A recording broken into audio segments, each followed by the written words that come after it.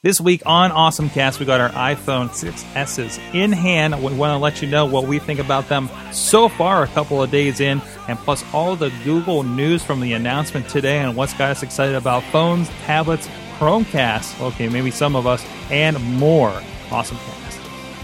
Find yourself in the Beachview area of Pittsburgh? Check out the official pizza of this show, Slice on Broadway, sharing an abnormal obsession with pizza we can relate to. Check them out at sliceonbroadway.com and tell them this show sent you. I'm getting awesome, you're getting awesome, we're getting awesome, yeah, that's what I said now.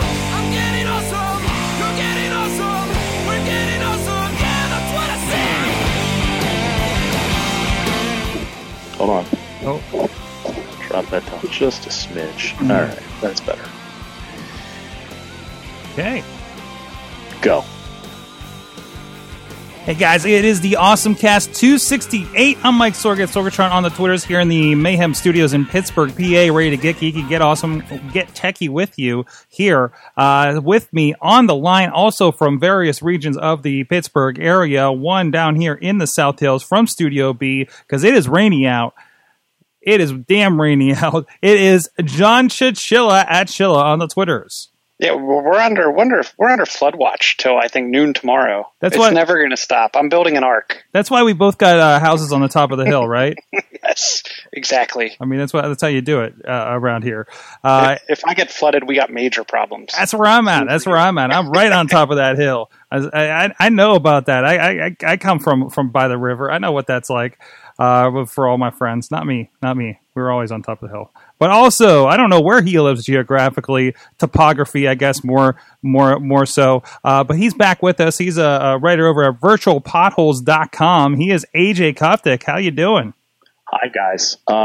In terms, if the Ohio River, which I can see from my bathroom in the back of my house. Oh no.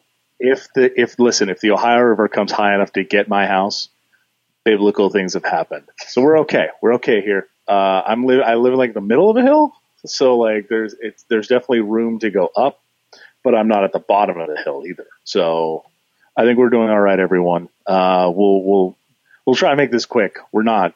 This isn't going to be quick at all, but we're going to try our best to make this quick, so that we can build our arcs and float to freedom. There is a lot of stuff to go over this week, and we'll get right into it here. But first, please go check out everything at awesomecast.net. You subscribe to this show. Check out our awesome chat interviews, including our extended conversation with our friends from Ohio Linux Fest last week with Frank Murgy of Pittsburgh Podcast Network a few weeks ago. Pittsburgh On Demand, they're becoming here nowadays, and so much more. And, of course, like I said, subscribe, check us out, and check us out on social media at AwesomeCast on Facebook and on the Google Plus, kind of, sort of. Anybody's hanging out there, I get the notifications if you want to say something. So communicate with us. You can also check us out on the Patreon at patreon.com/awesomecast. Let me just double check nothing has snuck in there, but I believe we still have one fantastic patron over representing Thistle Sea Business Development up there in Cranberry, PA. Thank you so much for your support. Please go check them out at Thistle Sea on the Twitters. I hope I'm doing that right off the top of my head. And thank you so much for your support. And if you guys want to support us, please go over there. You become our boss. You get some extra tidbits from the show. State of the Mayhem. Or, I'm sorry. What show is this? State of the AwesomeCast once a month. And we're working on a few other things as well. So let's get into it with our awesome things of the week. And it looks like everybody has the same awesome thing of the week so far that I'm seeing in the notes right here. Should we just go ahead and show off our wares? We're all on the same upgrade cycle this year, apparently. I'm on a yearly upgrade cycle. Yeah. I am also on the yearly train. So this is a nice day in my household because my wife finally gets an upgrade off of the 5S. Mm-hmm. So she got her phone and then went, "Oh, this is big and nice. Mm-hmm. Why didn't I get the 6?" And I'm like, because you didn't want it. I asked you if you wanted it. You said no. So the 6S is pretty great. I had the 6, so the main difference here between the 6 and 6S is the 3D touch. which I like playing around with, mostly on apps that don't have any 3D touch stuff, because my awesome thing is the Taptic engine. I like the way that it feels. I like that it's like an extra, like the thumb. I don't know what it is. I know it's a nice, it's not an oscillating engine. It's not an oscillating vibrating engine. I'm gonna call it vibrating engine because I don't want to use the other word. Mm-hmm.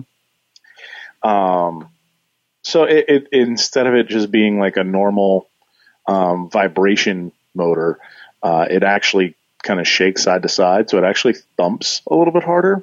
And the default vibration actually includes a taptic, like tap, included with the standard vibration. So it's kind of nice. I like that a great deal more. I've been playing around with Hey Siri, which I'm going to turn my phone upside down so you can't do anything funny, everyone. So yeah, it's I actually turned Siri back on. I've started playing with Siri a little bit more, doing some pretty neat things. They've thrown in a bunch of stuff as part of iOS 9.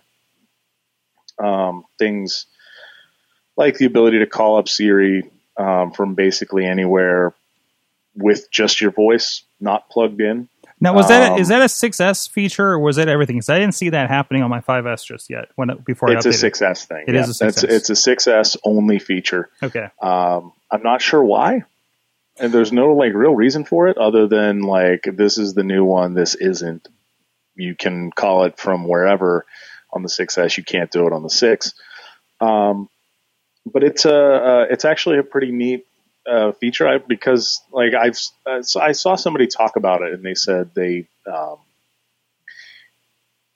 been using it a lot more just in like just in terms of just working. Like my phone sits on my desk when I'm working, and I can just like ask it stuff like, hey, what's the weather? And by the way, here's a nice pro tip. If you have the 6S and you have the Siri business turned on, put your phone face down and it won't respond. That is actually a design feature. Yeah, it's a design feature. It's a battery saving feature from what I've heard. Like that's where they got some of the additional battery life. So they shrunk the size of the battery, but they're getting an extra hour.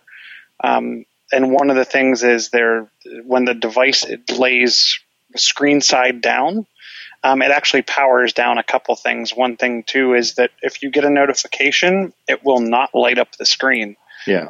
If it detects that it's the screen side down. That's one way that they're getting the loose change out of the couch to scrape together that extra hour of battery life. So my screen is face up right now. So if I say, hey Siri, Siri pops up and says, what's going on? Actually, it doesn't say what's going on. It just kind of goes ding. The other nice part about the new Siri thing is that if you have the mute switch turned on, Siri doesn't talk back when you ask it things. It's actually kind of nice that they've tried to do a lot of things. It's like, oh, well, that seems kind of smart. I kind of like that. So, it was nice. I had to get up at 6 a.m.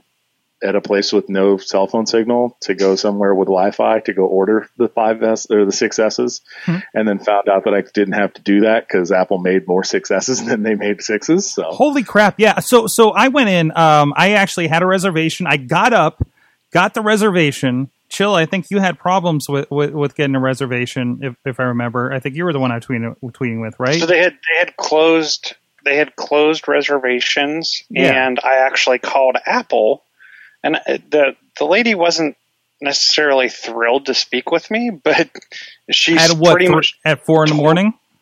No, I called her at 1 o'clock in the afternoon. Oh, okay. On Wednesday? Mm-hmm. Yeah, it was on Wednesday, and said, "Hey, I was wondering. I heard that you guys didn't allow for any walk-up customers on Friday at the Apple stores." And she goes, "Well, it depends on where you live." But yes, that's very true. The majority of our stores have 0 extra stock for Friday. So I said, well, can you check all the stores in the Pittsburgh area, Ross Park, Shadyside, and South Hills Village? I said, preferably South Hills Village would be where I'd be going. And she said, yes, none of those stores have any additional stock past their reservations. So I said, okay, I guess I'll be going to AT&T. Thanks very much. Have a nice day. So I went to my normal AT&T store where I can almost guarantee you no one else goes because it's downtown. There's usually about 20 of us max in line. I want to say this year there was about 10. And I did talk to one of the AT&T reps, and he was saying that the reservation system killed their orders, as well as the way, I guess, Apple did their pre-orders this year completely detracted from any of the carriers getting pre-orders along with them doing the almost subsidized version. So it's interesting to see how Apple's kind of attacking the carriers as well. That's weird. Well, I pre-ordered mine through AT&T. Mm-hmm. I ordered both of mine through AT&T because every year everybody complains about how Apple blows up. And last year at 6 a.m, or 3 a.m, I was able to get my 6, no issues. I got both 6S's without any issue this year. Delivered on Friday the 25th. And it was pretty great. I honestly, I've done it through the AT&T. I honestly go through the AT&T app. I just hit upgrade. I want the 6S. I want this size, this color, buy. And then they take my money. See, now we did that, and it didn't go through. We got a weird error and ended up having to cancel the order, and we have to start from scratch, which it's not going to be hard to get it at this point.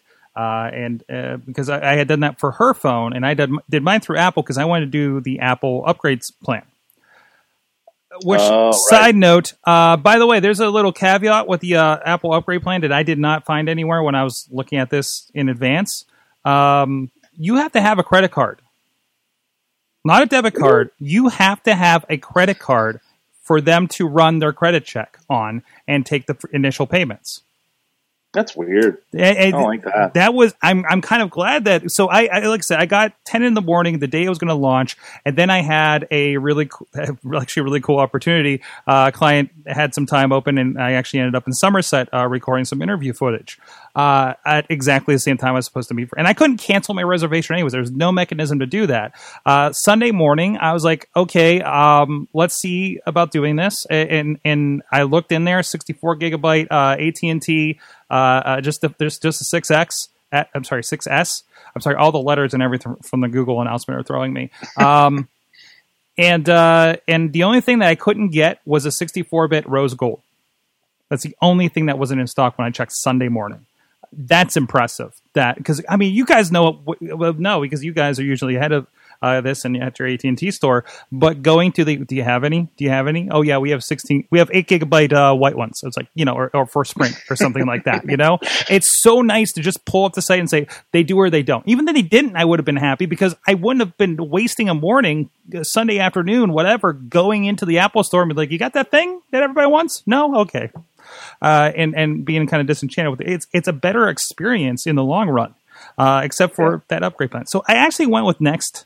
I think I'm going to go with the yearly. I don't know. I'm on the fence on whether I'm going to go yearly or just pay the damn thing off in 18 months, I guess it is, and just kind of go with that. The only thing I'll throw out there is that the yearly thing requires you to pay the last payment. Because this is what I had to do. I had to pay. So I've been paying my normal monthly phone payment, whatever. And then when I went to order my phone, I had to pay my last one, which is like $37 or something like that. Right. And then I still had to pay the taxes for the new one. Right. So it's not like you're getting a completely nothing out of pocket.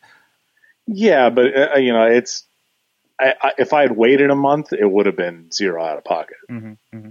So I wanted it on the year. That's the whole reason I did it. Mm-hmm. And I'm not really worried about the 37. So, the other thing is that Apple sets they sold 13 million. This is their biggest opening weekend ever because it's bigger than the 6 and the 6 is bigger than the 5S and so on and so forth. There was a guy, he was an analyst, and I believe his name was Matt Hargraves. He was from some analyst, some sort of investor company. And he said that he was like, I did some Googles and Apple's not saying anything, so their supply is low and they're not going to sell as many as they did last time. And everybody else heard Tim Cook say, we're very pleased with the pre-orders. And everybody went, yeah, they're going to sell a whole bunch of these. It's not a big deal. And this guy he sent like one of those like analyst notes to all of his customers. And he was like, yeah, they're not going to sell that many. They come out and sell 13 million, bigger than last year. And this guy looks like a complete and utter idiot. Mm-hmm.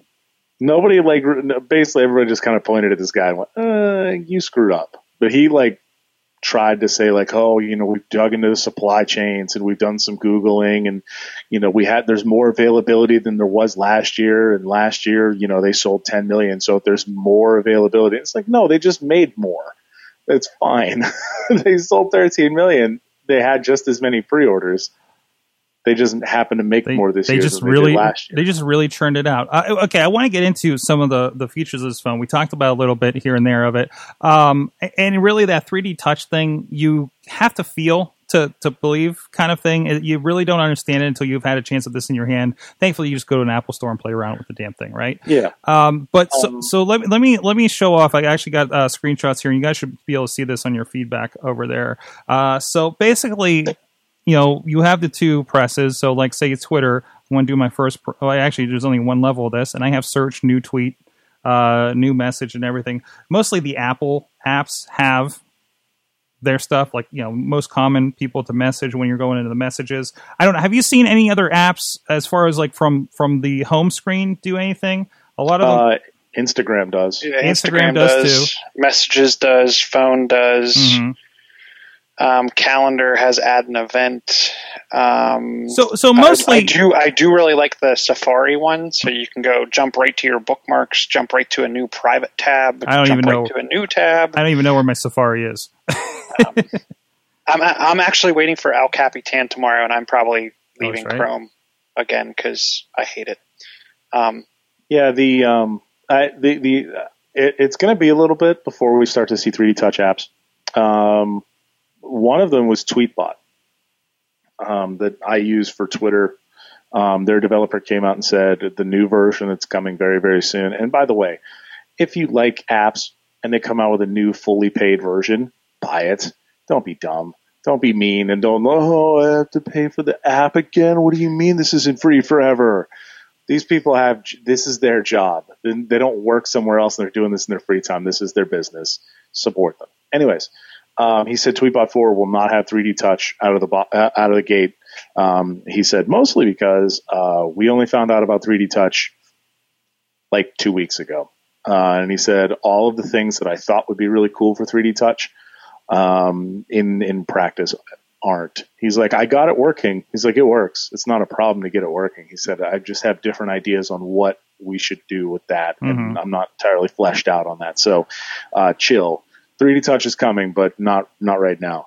There's going to be a lot of apps. Third-party apps now are going to be able to, I'm interested to see things like Overcast, the podcast app. Yeah. I would like to see Play X playlist. I'd like to see some things there, but for the most part, we're probably not going to see anything for probably another 2, 3 weeks, 4 weeks before we start to see those updates come out. I'll tell you what. I'll tell you what I was playing with today that I was like, all of this completely makes sense. Of all things, I was playing with Pinterest today, and you go in here, and let's just whatever this is, and you do the first level, and there's actually, I don't know if you can see those there on the video, but around my finger are these little circles for liking, for repinning, and for sending, and I just slide into it, and I've liked that picture. I've liked that Instagram. But also, that's the double level thing. So there's the first level where you get those options. And then that's the peak. That's the peak. And then was it the pop? Or if you push harder. And push harder, it goes full screen. So, which is, certainly mimics what's going on with the pictures. Because once again, you're in here, you press a little bit, it pops up, you pull in, and it goes full screen. But also, so these are live photos, right?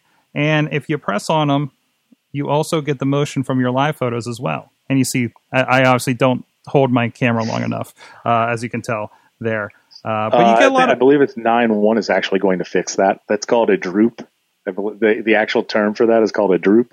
And they are going to change that so that if it's not seeing a face, or if it notices, it uses the accelerometer that you're dropping the camera, not dropping it completely, but you're like dropping it down, that it will stop taking the video. And this so is, basically those things will go away.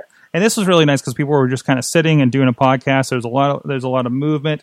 The other weird thing, and I'm wondering if El Capitan is going to fix this. When I loaded this into Photos app, it shows the initial photo and it shows the motion as a separate video. Actually, So Yeah, I know that's it's the on implementation. Yeah, that's how it actually works. So what you'd get is a 12 megapixel picture. Yeah. And you get a 3-second video that happens a second and a half on either side. And there's audio in there when too. You import it in. Yeah, because when you import it in, it's a .mov or movie file, and a JPEG is the actual picture. So I'm interested to see what happens when we get once Photos for the Mac and Photos for iPad and all these other things start to pick up on how to work with them, because right now they don't.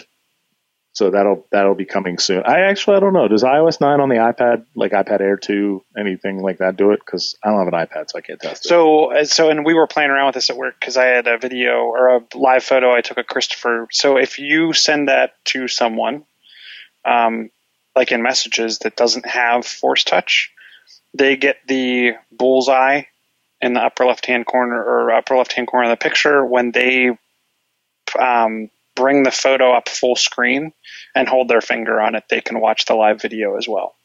Oh, that's nice. Yeah. So you can share, it's backwards compatible. You can share those with others. Obviously it's sending a movie, so it takes a lot longer to send in an iMessage. But they can't create them. So. Right. Right. But yeah, I mean, there was that. The other one is Touch ID on the iPhone 6s is stupid fast now. It's too fast. Yeah, almost. Like you want to turn down the sensitivity a little bit, don't you? Like in a minute, there's no wait anymore. There used to be a wait. Like you used to have to like hold it there for a little bit. Now it's like, oh, I completely missed my lock So it's so fast that you go and just hit your finger because you instinctively hit that home button just to check your notifications, right? And then you're check the time, and then you're like, oh wait, I'm in the phone. And I think, as it is in the morning, I'm already like, taking it off of the stereo in the bathroom and then accidentally starting and stopping my thing. I feel like I'm going to accidentally Touch ID this thing, just carrying it around and putting my thumb in the wrong part of the phone, and then who knows what you'll miscue from there. So it's great. Awesome. They made it so much better. But yeah, I'm with you. It's like almost too fast. It's like crazy fast. You did too good of a job. The camera being 12 megapixels is pretty great, although I've seen mixed reactions on the quality of said camera. A lot of the camera sensors have gone to 12 megapixel and Apple has held back on 8 megapixels since the 4S. Because Apple didn't get into the megapixel race because they were trying to make the sensor better and better and better and the lens better and better and better without actually changing the number of megapixels of the pictures.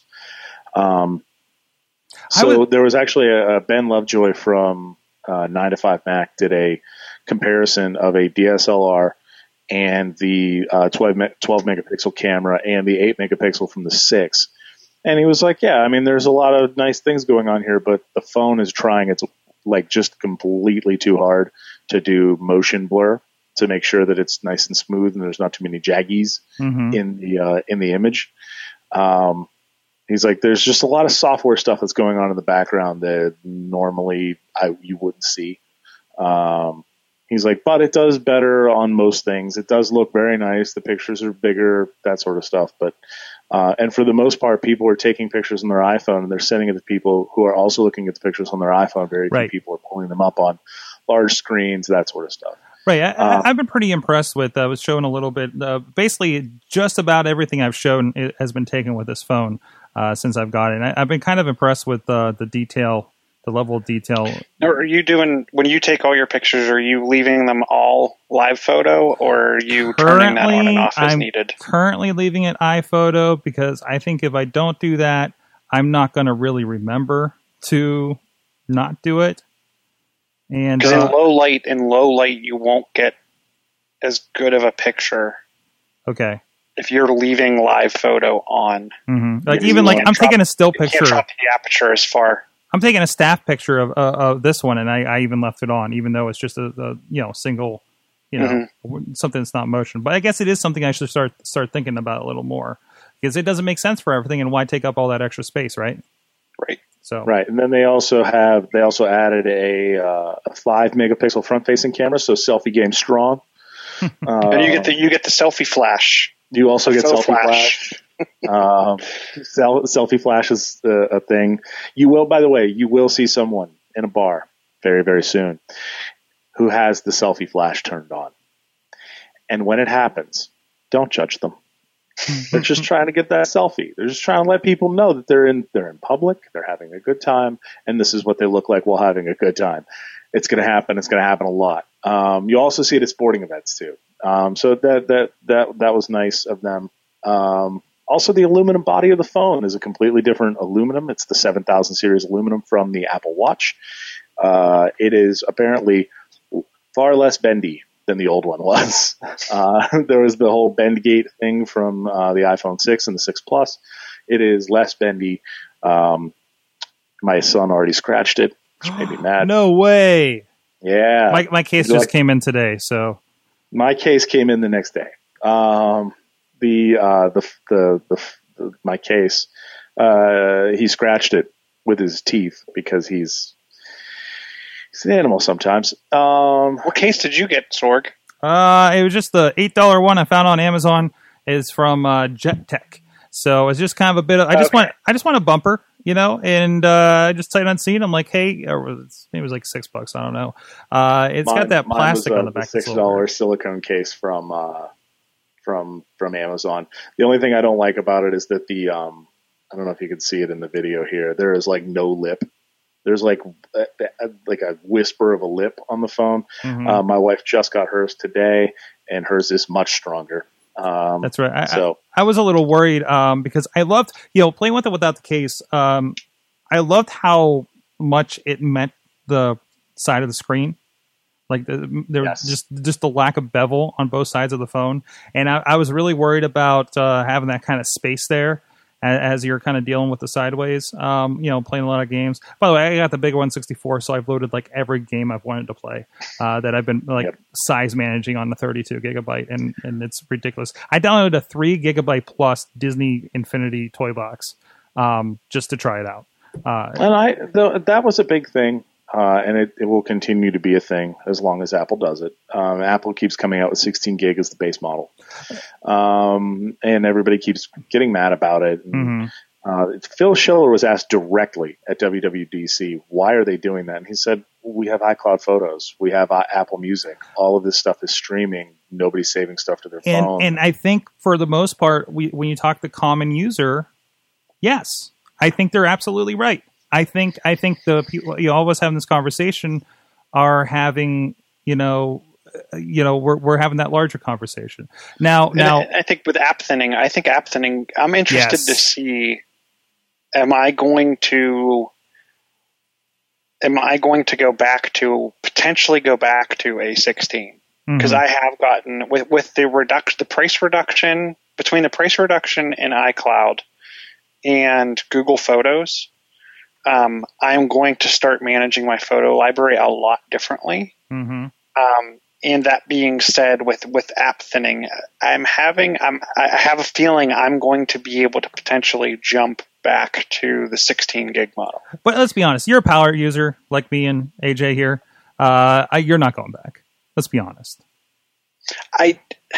You're taking video with that thing, right? The majority of my space is taken up by photos. Yeah, okay. Yeah, by the way, this is the amount of space I'm using on my phone already. 17.3 gigs. I can't go to a 16 gig if I wanted to. I have 15 gigabytes left. And I have plenty of space left. The issue is I want to take pictures, and I don't want to have to worry about, okay, did I manage my photo library enough to go to the park this weekend? Like, I just want to take pictures. And by the way, it's so a little misleading because I just looked at the capacity, and even though it's a 64 gigabyte phone, 55. When it says 55, is like, I know it's obviously going to be less for the 64 because the bytes bits kind of stuff, but is that, is the system stuff not included in that number? Like, is it above and beyond is being taken up by the system? Do you know? It's fine. You're fine. It's fine. I know it's fine. I'm just trying to figure out what the distinction is and making sure I understand that. 55.6 is usable. I think that's the actual usable space. Okay, so that's the on top of the OS is like another 5 gigabytes or whatever the difference is. And let's see here. I have 107 apps. I have 96 songs on my phone. This would make my old phone laugh. I have 223 apps, 6,000 photos. I have 19,000 photos. 85 videos. I have 490 videos. Like, this is what happens when you have kids. You just take I have 20,000 pictures and almost 500 videos. This is pull out your numbers. There was. They played this game. Wait, they still have an app limit? Am I reaching the app limit here? I have 209 apps, so no, you're not. You're probably not reaching the app limit. So yeah, I think it's fine. The problem is that the 16 gig to me is still too small. I think they should start with the 32. The issue here, to me at least, is that all of the storage stuff that they're worried about, that people are worried about, is all software. They want software to handle it, and software doesn't necessarily handle things terribly well. Mm-hmm. So I have enough space on my phone that it's not an issue. So that's kind of where I go there. I was going to keep moving here off of the iPhones. By the way, the 6S, 6 Plus, they are the same phone. By the way, they kept optical image stabilization on the camera only on the 6 Plus, or 6S Plus, which made me real mad. I was hoping that would slide down to the 6S this year. We also have the iPad Pro, which is weird because they brought the 32 gig back for the iPad Pro. They did. It's the only one that has 32 gigs. I'm sorry, the iPod Touch also has 32 gigs. I heard a rumor, some sort of, I don't want to say it's a rumor, but like some sort of like supply chain-y sort of thing that like doing 32 gigs is more expensive than doing 16 or 64. It's just like the way the chips are priced, the way that they're like handed out, I guess, it's more expensive to do 32 than it is to do 16 and 64. So they skip 32 and go 64. By the way, Shirley, this is the point where I say I was right. Mm-hmm. And they came out with an iPad Pro and not a touchscreen Mac. Because you were saying they were going to come out with a touchscreen. I'm still saying sooner or later there's going to be a dude. It's coming. It's a convergence. It's just a step in that direction. It's another way for Apple to make another dollar, stretching out existing products. Wait. Here's where I had this thought today. So I started thinking about this, and I was like, wait a minute. The iPad Pro starts $799, goes to like $9, I think, $899. No, it goes to 10 something. Yeah, but I'm saying like the not just the Wi-Fi ones are like $799 and $879 or something like that. And then the Wi-Fi one, or by the way, the LTE one is you have to buy the top level one to get LTE. You cannot get LTE in the base model. Wow, which I think is interesting. Yeah, wow. You have to pay it's like 1,000 something, but you get 128 gigs of storage, I guess. The thing that interests me the most is that the iPad Pro is 1 inch wider and 1 inch deeper than the MacBook One, and it is half the thickness. If you add the keyboard cover, it's about the same thickness. They are the same size device. The processors, by the way, the 6S and the 6S Plus are sniffing at the MacBook One CPU benchmarks. So that's the A9. The A9X and the iPad Pro is likely faster. So you're probably beating the MacBook One on performance. And then you have the prices like right around the same numbers-ish. You're basically like overlapping the two. If you're an iPad person and you want a tablet OS, you don't want all the cruft of a full desktop OS, that slides in. They stretched it all the way to the bottom of the network of the notebook line. And then if you want the super fancy MacBook that only has one port, surprise, they both actually the iPad Pro has more ports than the MacBook One, which I've taken the MacBook One thing from Marco Arment. So I was going to say, I was wondering where you're getting the one from. Yeah, it's a joke they've been running with on the on Accidental Tech podcast, where they because it only has one port, so it's like the MacBook, not the MacBook Pro. Like the MacBook One. Let's call it the MacBook One. And so they've been going with that for months. So that's what I think of when I hear that. But you're already at this point where the two devices are effectively the same thing. One of them runs a tablet OS. One of them runs a desktop OS. They're not going to run the same thing because they don't run the same chips. Now, we've been through this before. Yeah, they could very well have a version of OS X. The kernel is already the same thing. So they could, in theory, have the same device that runs on ARM. They could run OS X and iOS on the same chipset. The problem is that you'd have to have app developers recompile stuff to match that chipset. And let's ask Windows developers how that worked out for them with the RT series. Mm-hmm. So it didn't, by the way. So I don't imagine them doing that. I think this is their way of getting more productivity stuff out of iPad users. And given the fact that they've partnered with Cisco and Microsoft and IBM to start moving these iPads, I wouldn't be surprised if they just kind of keep this going and they're like, hey, you want an iPad in your environment? You don't have to worry about, patching. You don't have to worry about antivirus because it's all sandboxed. Go. That's why they did that. I don't see enterprise lump, and I'll be interested because I'll be attending one of the Apple and business breakout sessions here in the next month. I'll be interested. I don't see any enterprise jumping at the Pro. I could see it working for a very large company and being handed a really not great HP laptop. I would jump at the chance for an iPad. The problem is that, again, I would like to use a virtual desktop with mine, and I can't use a mouse with an iPad unless you're using Citrix X1 receiver mouse thing that they have. Mm-hmm.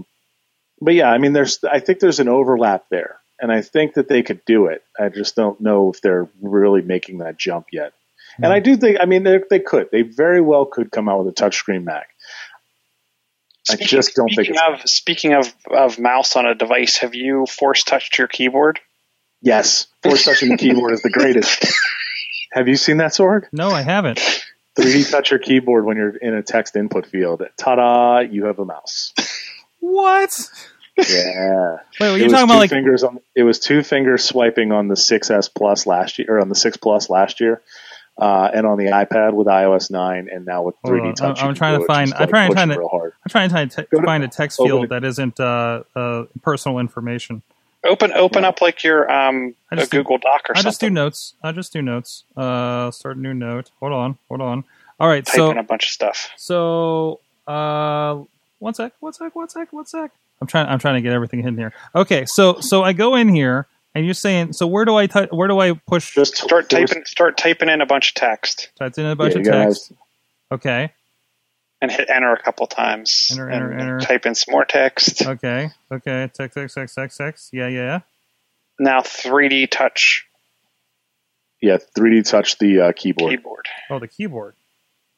What? I don't even know if you can see it on the video, but there is definitely a cursor floating around there. Holy crap. That changes it. That changes everything. Yeah, it does. Wow.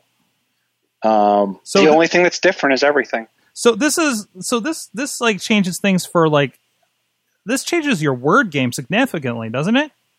Yep. So now, wait, does the iPad Pro have 3D touch? No. So the Air, it won't have 3D touch, but it'll have, so on the iPad, if you 2-finger touch the keyboard, 2-finger touch, you can swipe around. You can swipe around. Yep. And on the Air 2, obviously, I get side-by-side multitask for apps that have enabled it. I'm a big fan of the fact they came out with a keyboard cover. I'm a big fan of the fact they came out with the pencil, which I think is a dumb name, but I'm glad that they came out with that. According to Pixar, the performance of the pencil is destroys everything. It's better than a Wacom tablet. It's better than a Cintiq. It's better. Wacom makes the Cintiq. It's better than the Surface Pro. And this is according to Pixar animators, who draw a lot. Do you think we'll see a pencil for the next Air? Yeah. I think that right now they're going to hold all the big features. They're going to hold the iPad Pro features for the Pro for right now. and then the iPad Air 3 will come out. And it's a trickle down theory of Apple features, basically. It'll trickle, and that's what I'm waiting for. I'm not going to go Pro because all I care about is the pencil. Yeah. I have very capable keyboards that I really like to use with my Air, and the screen real estate doesn't get me anything other than a heavier bag. Yeah, and they have. And by the way, yes, it looks like a Surface Pro. They're not the same thing. This is you want to see a Surface Pro? Look at the what is it, the Android tablet that came out today. Let's hold there. Let's hold there, guys. Let's get hold there, guys. I think we've done about 39 minutes on Apple. They're rioting in the chat room because everybody's on Android and Windows. We'll talk about that in a second. No. We'll get there. It's cool. Chill, everybody.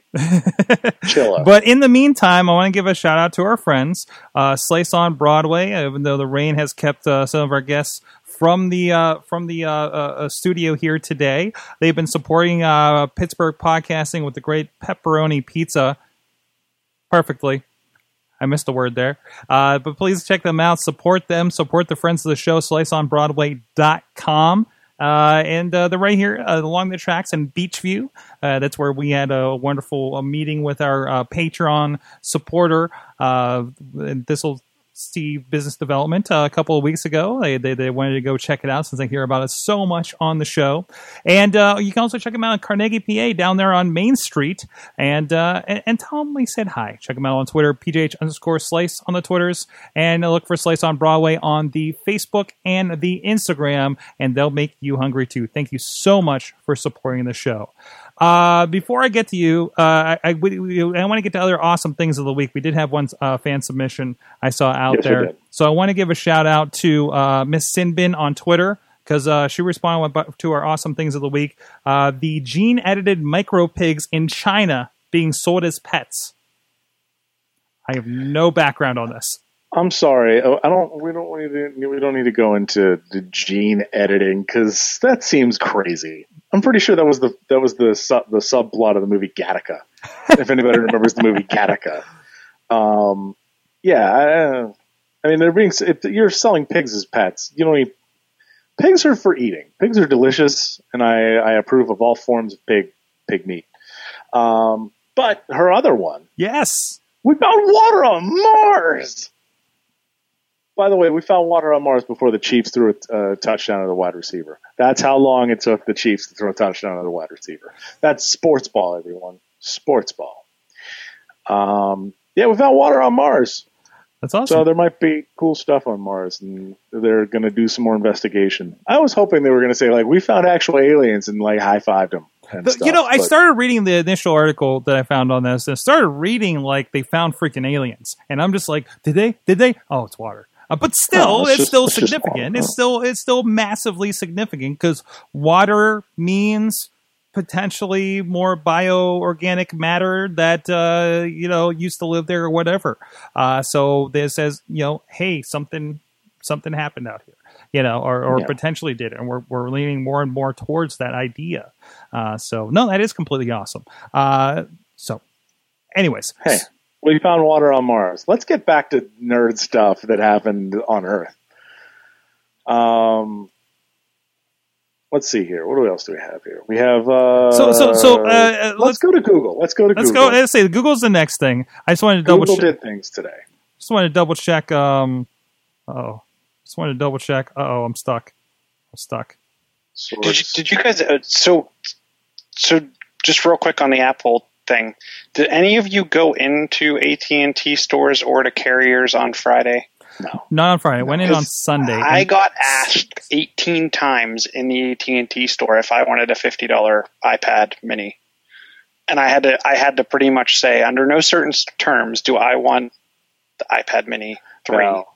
Because everyone's trying to dump their stock, and the AT&T store was ridiculously trying to push to the point where the manager was making all of the salespeople turn in a little slip of paper that confirmed what they tried to upsell. It was a little ridiculous. Yeah, if they had done that to me, I would have said, you could pay me $50 and I'll take one. We'll go the other route there. You pay me $50, and I'll take that iPad Mini 3. I noticed they've been pushing it heavy when you log into the website for your billing. So yeah. All right, let's talk about Google, because Google did things today to the point where I forgot they were going to do it. By the way, Mac OS 10 El Capitan is tomorrow. So I'm sorry about your internets, everybody. They came out with new Nexus phones today. These were leaked like a month ago, and they finally announced them for real today. LG is making the Nexus 5X. It is a 5-inch phone. It's basically the sequel to the Nexus 5 that a lot of people liked. And then they were really sad that they went to the Nexus 6. It didn't make a 5-inch phone after that. Many people refer to the Nexus 6 as Shamu sized, which I thought was fun. Nexus 5X, they put fingerprint sensors, and the 6P, which is a 6-inch version made by Huawei. Huawei. Is it Huawei? Yeah, Huawei. Huawei. We'll go with Huawei. The 6P is a 6-inch phone. Basically, all metal frame, giant battery. It's a 6-inch phone. But both of these are both Google Nexus devices, which means their carriers aren't in the way. This is their like pure Google phone. There's no like stupid skins on them or anything like that. They made a lot of talk about the 6P's camera and how they were taking some shots at the 6S, which I found very funny. But yeah, I'm glad to see that Google came out with a new 5-inch phone. They dropped the price back down. The Nexus 6 was like a $600 phone, and no one wanted it, so they had to sell it through the carriers. The Nexus 5X starts at $379 for a 16 gig model, and the 6P is money. I forget what the 6P is. But they came out with nice phones. The P was comparatively coming in. There's a lot of P's, and I moved my pop screen. It came in comparatively about $200 less than the 6S, the iPhone 6S. And considering a lot of that hardware in there, I think it's a very comparable phone. Yeah, I'm interested to see. And they both run Android 6.0 Marshmallow. Marshmallow is the name, everyone. So, not much more coming. There he is. He already kind of looks like a marshmallow, doesn't he? Yeah, he's very much the Android. I believe his name is Android, and he's already very marshmallow shaped. They're touting the 6P as elegantly designed, pure Android, and the 5X is all around performer. It's like what it was like. Oh, the 5 is here, and there it goes. Like. I'm interested to see how well they do. I would like to see camera shots between the 5X, the 6P, the iPhone 6S, and the 6S Plus. One of my biggest concerns, I would love to switch to Android from time to time. Every time I'm like, oh yeah, I'm going to switch to Android. The moment I start to go down that route, I go, right, their cameras suck. Right. And then I'll tell you what, the Samsung Galaxy line does a really nice job with their camera. It's just the TouchWiz is right. Rough. So your choices are you get a trash camera on the Nexus line, but you get pure Android, or you get a nice camera on the Galaxy S6, but then you have to deal with Samsung's TouchWiz. It's like there's nothing that's nice about the two. The OnePlus One, a coworker of mine had it, and he really liked it, but you had to change a setting in order to get the camera to take decent pictures, which I thought was dumb. That was the argument when Katie had her Galaxy. She was like a 6 or something. She said it was too difficult to take a picture. That was any good. That's not.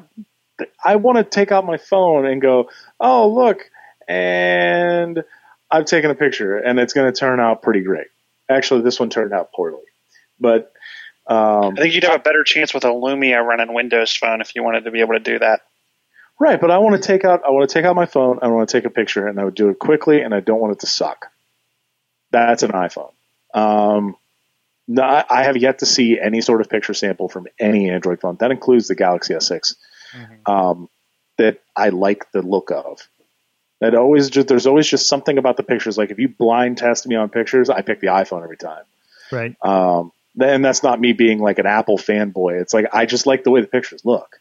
Every picture of both of my kids has been taken with iPhones that we have. They're my day-to-day camera. I don't have a set digital camera because I want the best phone and the best camera on me at all times, and that's the iPhone as far as I'm concerned. But I'm interested to see how good the 5X is. It looks like they've built a really nice camera, or that they built a really nice phone and made it a 5-inch phone, and it's not the 6. Starting at $379. 32 goes up to $429, so you add $50 to double the storage. But it's they've done like a really nice job of. I like the fact that they also went to two different manufacturers for the phones, so you don't get like LG or Motorola. The 6P starts at $499 for 32 gigs, then it's $50 after that to go up in space.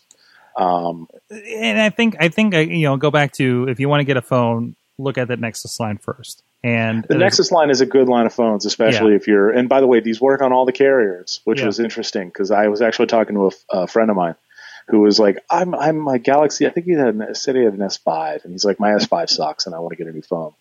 And I said, "Hey, Google just came out with the 2 new Nexus phones," and he goes, "Yeah, but are they going to work on Verizon?" They do. All of because that's always been the thing, is that like they come out with their Nexus line and it only works on AT&T and T-Mobile. Right. And these support the bands on all of Verizon and Sprint systems and also the Google Fi, which is another reason why I support Sprint and T-Mobile, because I think those are the two carriers around Google Fi.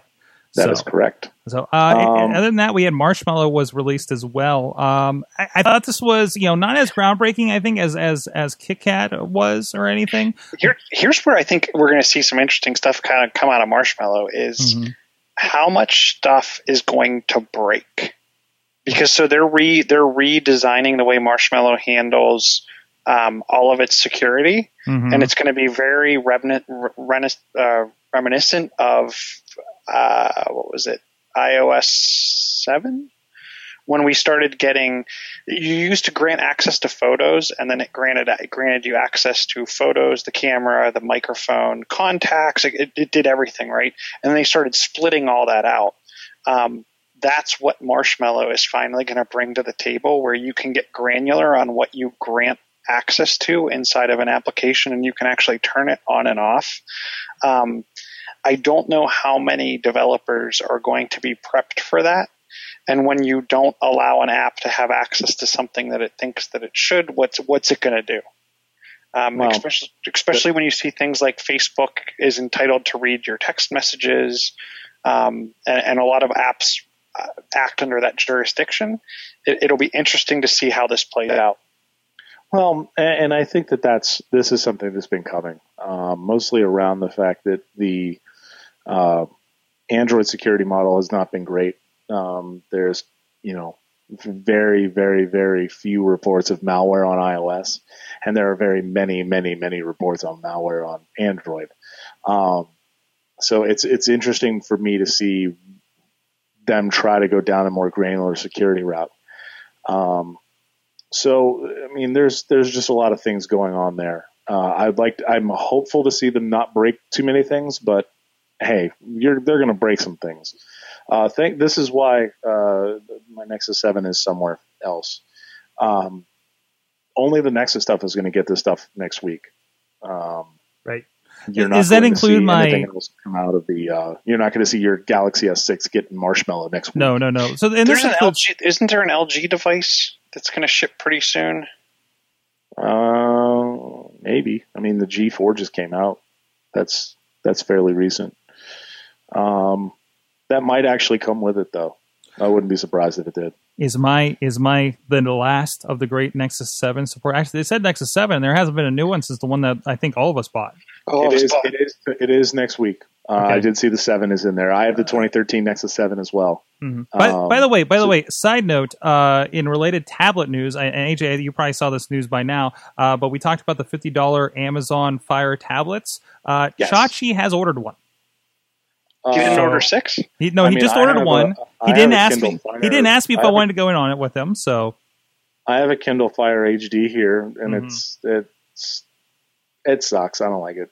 I bought it because I was going to try and hack it to bits, and I never did. I think he wants it for reading. So I would get it just for their library personally. But yeah, just to get on it, you automatically get Amazon Underground, which I can't get on a Nexus 7. Apparently, you have to get on the phone because you get a bunch of free games. And really, you get, if you buy a new Nexus phone, you get a $50 Google Play credit. They're really trying to get people to jump into this. Mm-hmm. They also came out with some new things on the Chromecast side of things. Or do we want to do tablet, or do we want to do Chromecast let's touch on this tablet because I think it kind of goes more in line with what we've been talking about. So the Pixel team, which has the fantastic $1,500 Google Chromebook, basically. We've had a couple iterations of that. I got to get hands-on with it when I picked up my Google Glass all those years ago. And then you don't really see them much in the wild all that much, do you? I mean, I don't. No, I've never seen one at all. I take that back. I might have seen one in a Best Buy a long time ago. That is the thing that populates the Google campus for all those code developers there, and that's about it. But still so dumb. If I'm paying $1,500, I want an actual laptop. But it's a nice piece of hardware. If that's all you're doing, so it's a MacBook nice Pro. It is. It so is. is a Surface Pro. There are a lot of things I could spend $1,500 on that is not a glorified web browser. But Maybe that's just me.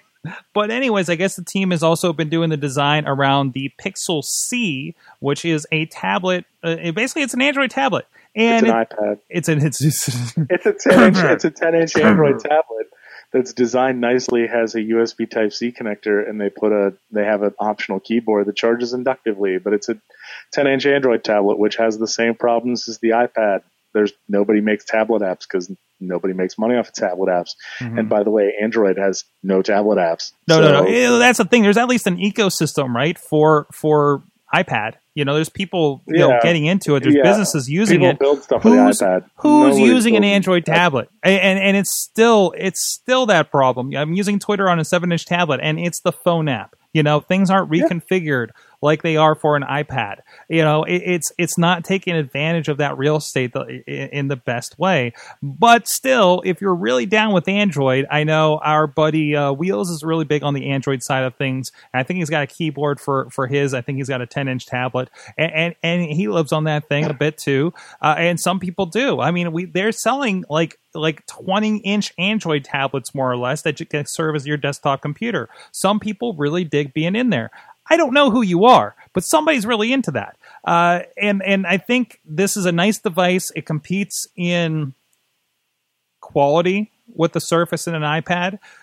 Price-wise, I think it starts at $500, $150 for the keyboard, but the keyboard, if it looks like it, and all accounts look like it's going to be about as nice as the Pixel keyboard, which is really damn nice, then it'll probably be worth it to you if you're in that ecosystem. I can't find the Pixel C anywhere on Google's website. I don't think it's sold just yet. It's and the interesting thing that I can't find anything. Mm-hmm. Not even like a pre-order sort of thing. Like the Nexus 5, the 5X and the 6P are up. They said that they wouldn't be pre-ordering, and it should be available sometime during before the holidays are over. Mm-hmm. Oh God, which means what's coming out December 23rd.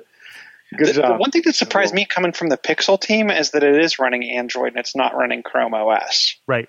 But you got a team that's really good at hardware. It is a beautiful piece of hardware when you look at the Pixel, the Chromebook Pixel, regardless of whether it's running, right? And they wanted a nice box for their software to run in because that's not their typical. That's not their typical forte, is doing good, elegant hardware. So I think this is. You think of how the Surface kind of.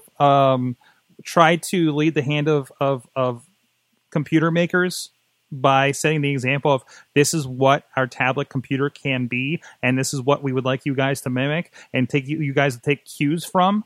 I think that's what Android's trying to do here. Much like the Chromebook. Look, this is what a Chromebook can be. The Pixel, do something cool like this, manufacturers. We're giving you the stuff for free, help us sell this thing. And now they're saying, hey, look, this is what a tablet can be. And this is the thing you should be doing. Just like the Nexus phone is the sample of what the phone should be. This is the ideal experience from Google They say, this is how I want you to use these devices. Yes, we're letting you all make your own versions of this. Don't F it up.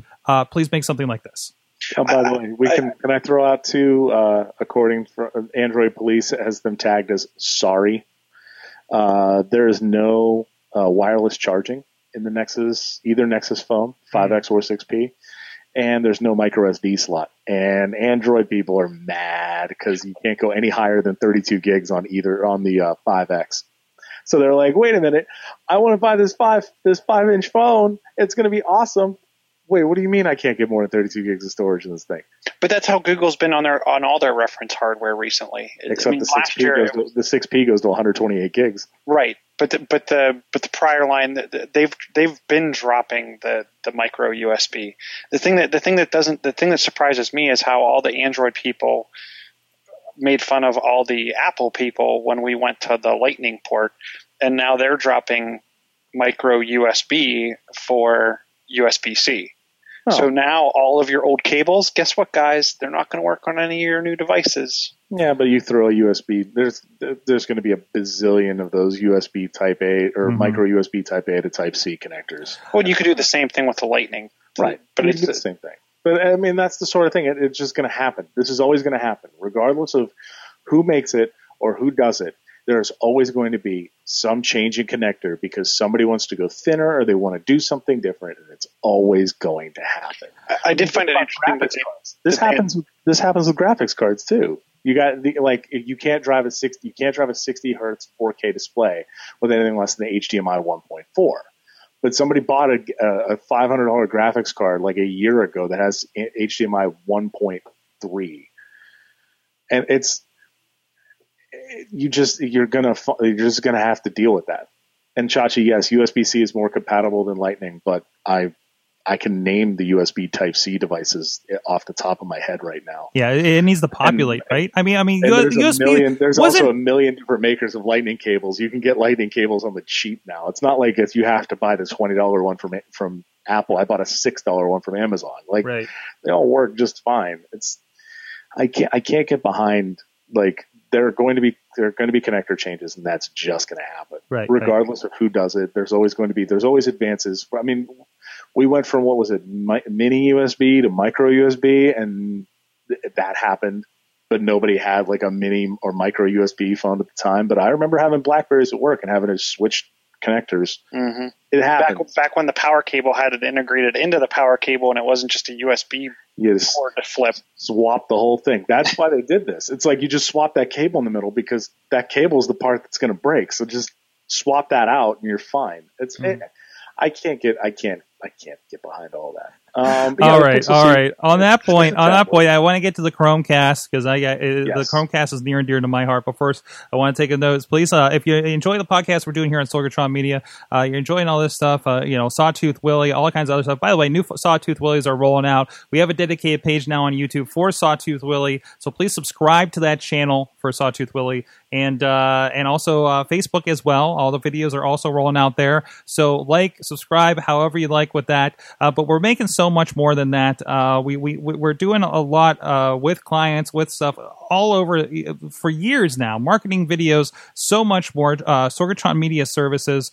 We're doing video production, editing with events, sports, promotional stuff. It's not just pro wrestling. We're doing stuff for companies. I can't wait to tell you what I've been working on lately for an interesting marketing video for a pretty significant client here. I'm hoping to get them on the AwesomeCast because it's check out my Instagram from last Friday. There's a little hint for you.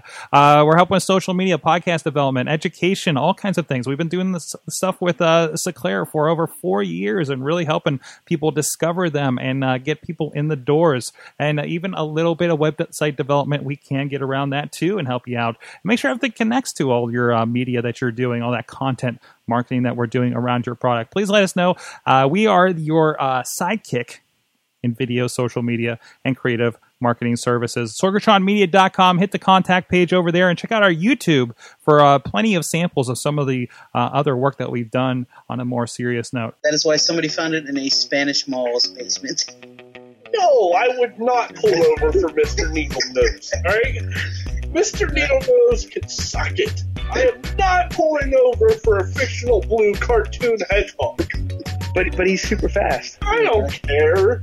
Fans like it. I really enjoy, painting my face, and I started doing that at Aspire a lot. And when Ultimate Warrior died, as a kid, like, hey, that's the colorful guy. Like, obviously, you're gonna look at him and just.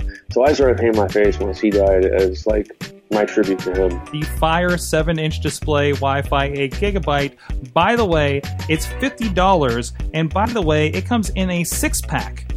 If other people are looking to buy this and want to go on a 6-pack, let me know. I think my Christmas shopping has been taken care of here. Who's a Dana Brooke fanatic out of you guys? Guilty. What? What? She talks through her nose. Ohio Linux Fest, it was originally a group of Linux user groups, or several Linux user groups in Ohio said, well, hey, why don't we get together and have a conference? So they all sort of converged on Columbus at the Ohio State campus.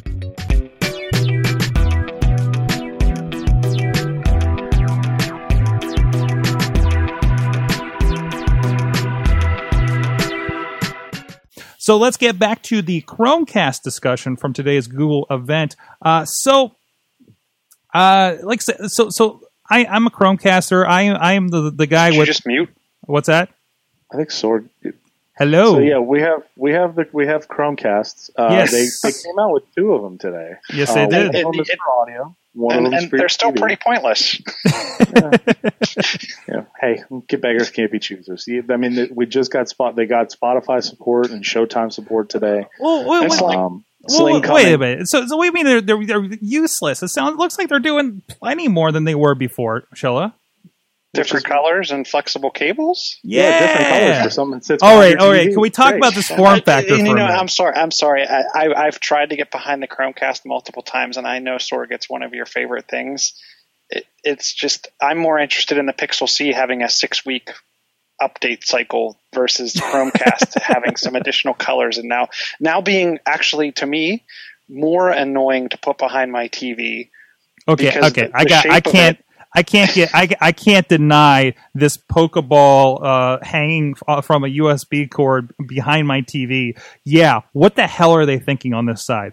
They kept showing it's going to hang from your. It can't be good for your HDMI port to have something. It's like when your keys get too much stuff, like mine do, and it's all hanging from the ignition slot in your car, and it starts wearing on that. I feel like the same thing is going to happen when this thing just hangs from my TV the entire time. But hey, it's multiple colors that I'll never see behind my TV. But okay, so they updated hardware on it, and I'm wondering how many of these features that they talked about today are dedicated to just the new one, or are they things that I can do with my current Chromecast as well? Because they're showing Angry Birds Go playing on my TV through my dongle. Well, and it better be backwards compatible, because I noticed that their app update is all based around. I mean, the app updated, and it's the same app, so everything's going to have to be backwards compatible. Mm-hmm. I just go back again to there's no interface on the device. It's difficult for a lot of people to use, and the only way for me to use it is if I have a mobile device sitting around to kind of kick off the cast process. But again, this is not for this is not for grandma. This is for the already super connected people like you and me. That's not how they market it. How many people went out and here, I'm going to say this because it's so cheap. Mm-hmm. How many people went out and bought it, plugged it into their TV, into Source 4, and input 4, and have never looked back? Okay. I think they sell a lot of them because they're extremely inexpensive. Mm-hmm. It's like if I don't know if Apple came out and sold a $5 item, everyone would just go pick it up to get it. It looks like we lost AJ here. Apparently, he's so mad at your Chromecast bashing, Chilla, that he just dropped right off of the internet. So it means something happened with kids or something. So, but I think I got to be honest. I have been using my remote and just dealing with the Amazon Fire TV more often. I'll be completely honest with you. Because it has an OS that can be navigated via that remote. type of device that Right. you don't have to go back and unlock the device and jump back to this app and do a bunch of stuff. Don't get me wrong. The Nexus, I've actually often thought about picking up the Nexus TV device or like the NVIDIA TV device. Those are much more interesting to me. And I saw that they dropped their TV at Best Buy down to $50. I'm actually more interested in the audio. So they came out with Chromecast audio. Yeah. Okay. So I'm basically, super interested in this device. I can plug this in. I can take one of these and plug it into any speaker in my home on Wi-Fi and connect it to Wi-Fi now and just send my Google Music to any speaker. Now, is this I have a speaker over here and I want it to be on the internet, or is it I grab a bunch of these and have a bunch of speakers and I put them all on the internet? It supports multi-room synchronization. So to me, yes, it's you have that option, right? I think you can pick this speaker and just play this out of this speaker and have an audiobook being read up in the bedroom and different stuff in your living room. I mean, here, just because it's a hand away, I mean, I have so many of these little Bluetooth speakers that have also an audio in on them that I can easily throw one of these in every room with one of those. Here's my gripe about the Chromecast audio device. It's $35. That seems a little much for just doing audio. So is the Chromecast. So why make this $25? I'd go out and buy 4 of these in an instant. I'm not going to pick up the Chromecast. That $10 is the big difference for you? No, I would think so. So here's what the difference is. I'm going to go pick up 2 of these instead of picking up 4. Just to get an idea for how well for me it's the multi-room synchronization.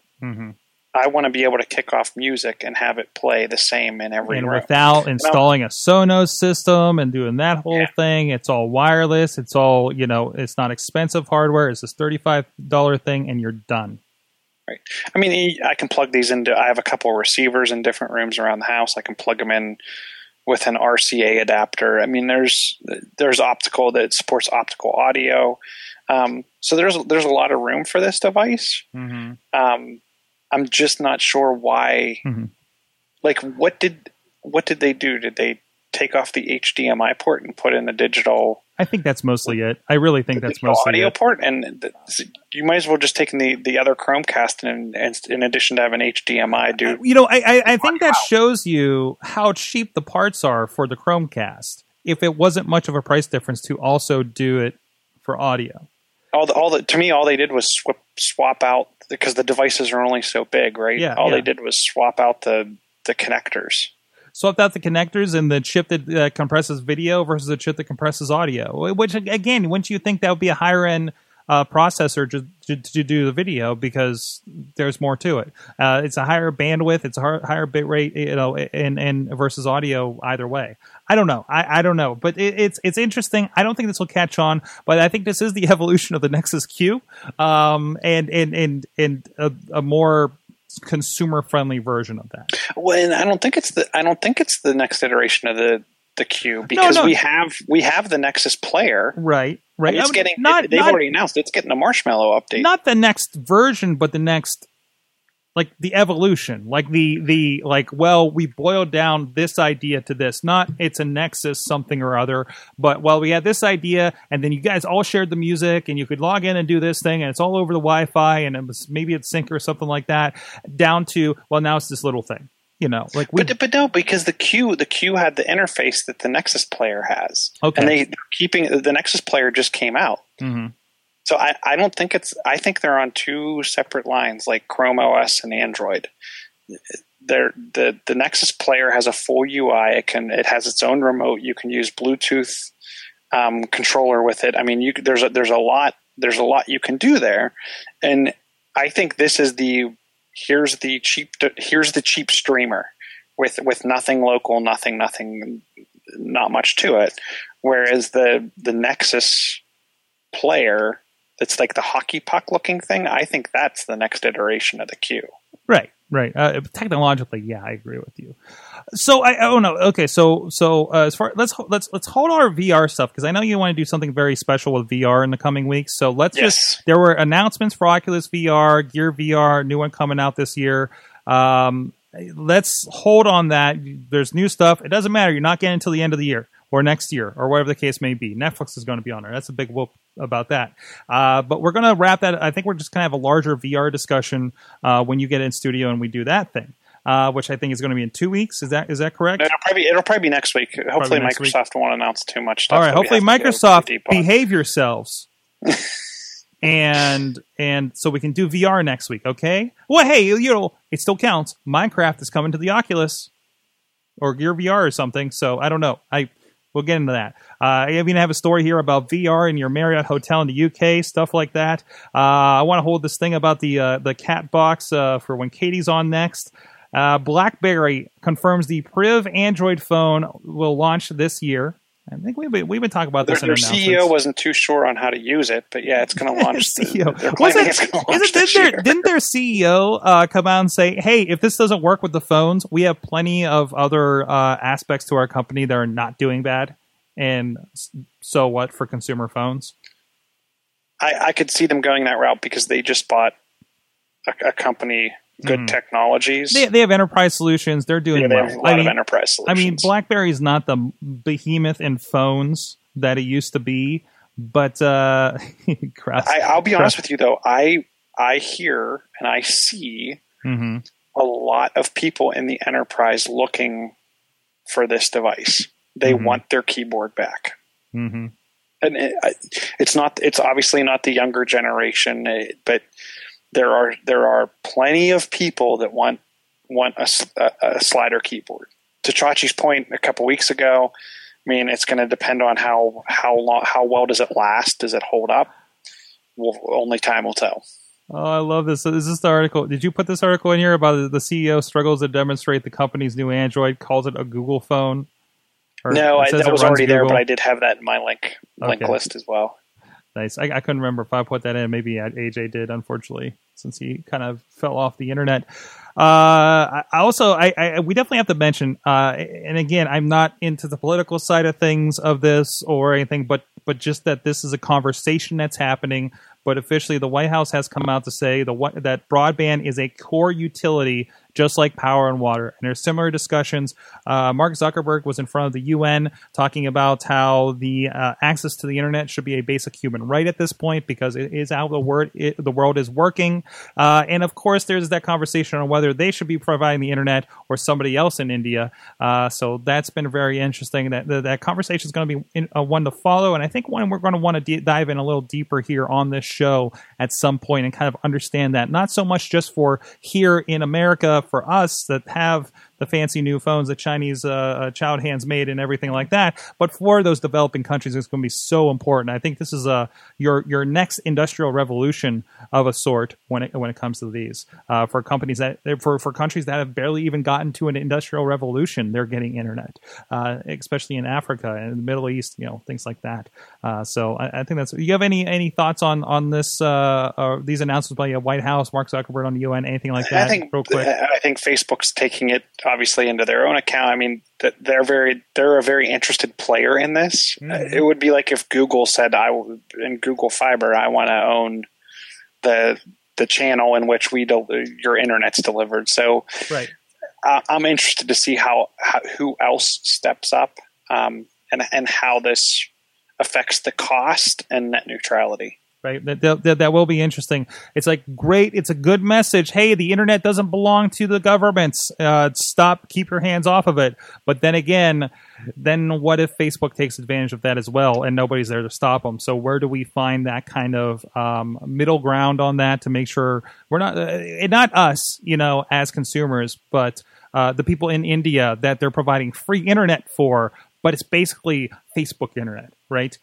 Basically, like from what I understand, I think it's like an America Online walled garden kind of thing, and there's no chance for them to get out of Facebook for the free part, at least. That's the way I understand it. Again, not fully researching it, but again, it comes up in all the, you too with the podcast we list the very similar ones, and those are the news items that we're hearing day to day in the tech sector. So, okay, on that note, I think that's all we can squeeze in here today. A super long one. We got AJ, and we have 2 giant announcements and releases. Those are going to go long whenever we do that. We've done entire shows just on the Apple stuff, so I think we behaved ourselves. I think we did well. If you're checking this out on Wednesday, it is International Podcast Day. I know I used the hashtag Podcast Day, but there's a whole other meeting to a bunch of other people. So please go check out the proceedings there. Follow the hashtag all day and see what other people are doing. Basically, and also check out, I believe it's internationalpodcastday.com. It's Google Podcast Day. You'll find the thing. It used to be National Podcast Day. And we actually have an interview with, off the top of my head, I think his name is Steve Byrne from International Podcast Day. We're tweeting that out and talking with him on Twitter just a week ago about it. And you can find out a little bit about the origins of Podcast Day. We'll be tweeting that out as well. Retweeting that out as well.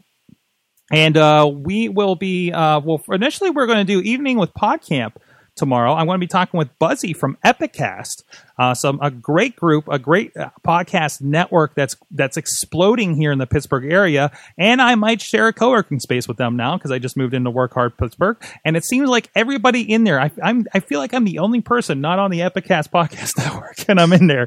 But we'll be having a discussion with him, and I'll ask him all the questions I've been meaning to over the years, and just haven't over the months, and I just haven't had an opportunity to yet. And also, we're actually going to be dusting off the new live rig that the Work Hard Pittsburgh has out there. You may have seen it in action if you checked out Civic Startup Weekend Pittsburgh that I was talking about a few weeks ago, or maybe the Thrival Fest on last Tuesday when they were talking about video games and such. You can check all that out on WorkHardPGH.com's YouTube page. But we'll be dusting that off, and there's actually going to be several shows. Epicast is going to do a hangout beforehand, and we're going to do a Sorgatron Media hangout afterwards. I think we have booked so far John Carmen, who's been on this show and of the former G-Spot, was joining me for the OG Podcasters panel. Another OG podcaster, Doug Durda from ShouldIDrinkThat.com. I think Chachi is going to join us, if I'm not mistaken, and I can't remember if I confirmed anybody else or not. But no, it's going to be fun. And there's another show happening at 4:00. The stream should be over on Hardware Store, and I think we're going to also simulcast that on Sorgatron Media. So check out the live.sorgatronmedia.com, and we'll have a chat room going over there that I'll be keeping an eye on, and we'll be having some fun tomorrow. Join us. And share podcasts. Tell people about podcasts. Share the podcast that you're listening to. Go rate podcasts that you're listening to, no matter what they are, who they are. It helps everybody. It's all about spreading podcasting, man. Spread the podcast, man. So there you go. I think on Chilla, is that all? Is that all we have to say? So we got this weekend. In addition to that, we got Ohio Linux Fest. Is that what it is? Ohio Linux Fest this weekend. Thank you. Columbus, yes. Ohio. OhioLinux.com. I used to have it in here. .org. .org. Of course, it's an organization. Yes. Go check them out. We got that. We got El Capitan, as we mentioned earlier, launches tomorrow, and Microsoft makes their announcement next Tuesday. So I'm sure we'll be covering information from that, much like we did from Google's announcements today. And that should wrap out the major announcements before Christmas. That is right. So El Capitan, and as promised, I need to do this on Periscope or something. But as promised, tomorrow I'm going to be playing El Capitan while I install El Capitan. So you're going to upgrade? You're usually saying how you need to wait. I will probably end up upgrading. I need to make sure Wirecast is going to work with it. So other than that, I'll probably upgrade my Mac Mini upstairs and not my laptop right away. I don't know. I'll probably end up pulling the trigger like an idiot. But we'll see. I usually try to wait till like the weekend when I'm not in the middle of projects. So we'll see. I make sure everything's backed up to my Google Drive and everything, and make sure all this fun footage is out there and everything. So we'll send you off with some El Capitan. Thank you, awesome casters, for joining us. Thank you to our awesome chat room that's been hating on our Apple coverage all day and all night. Thank you. You have been our awesome audience. Check it out. It's awesomecast.net. Have an awesome week.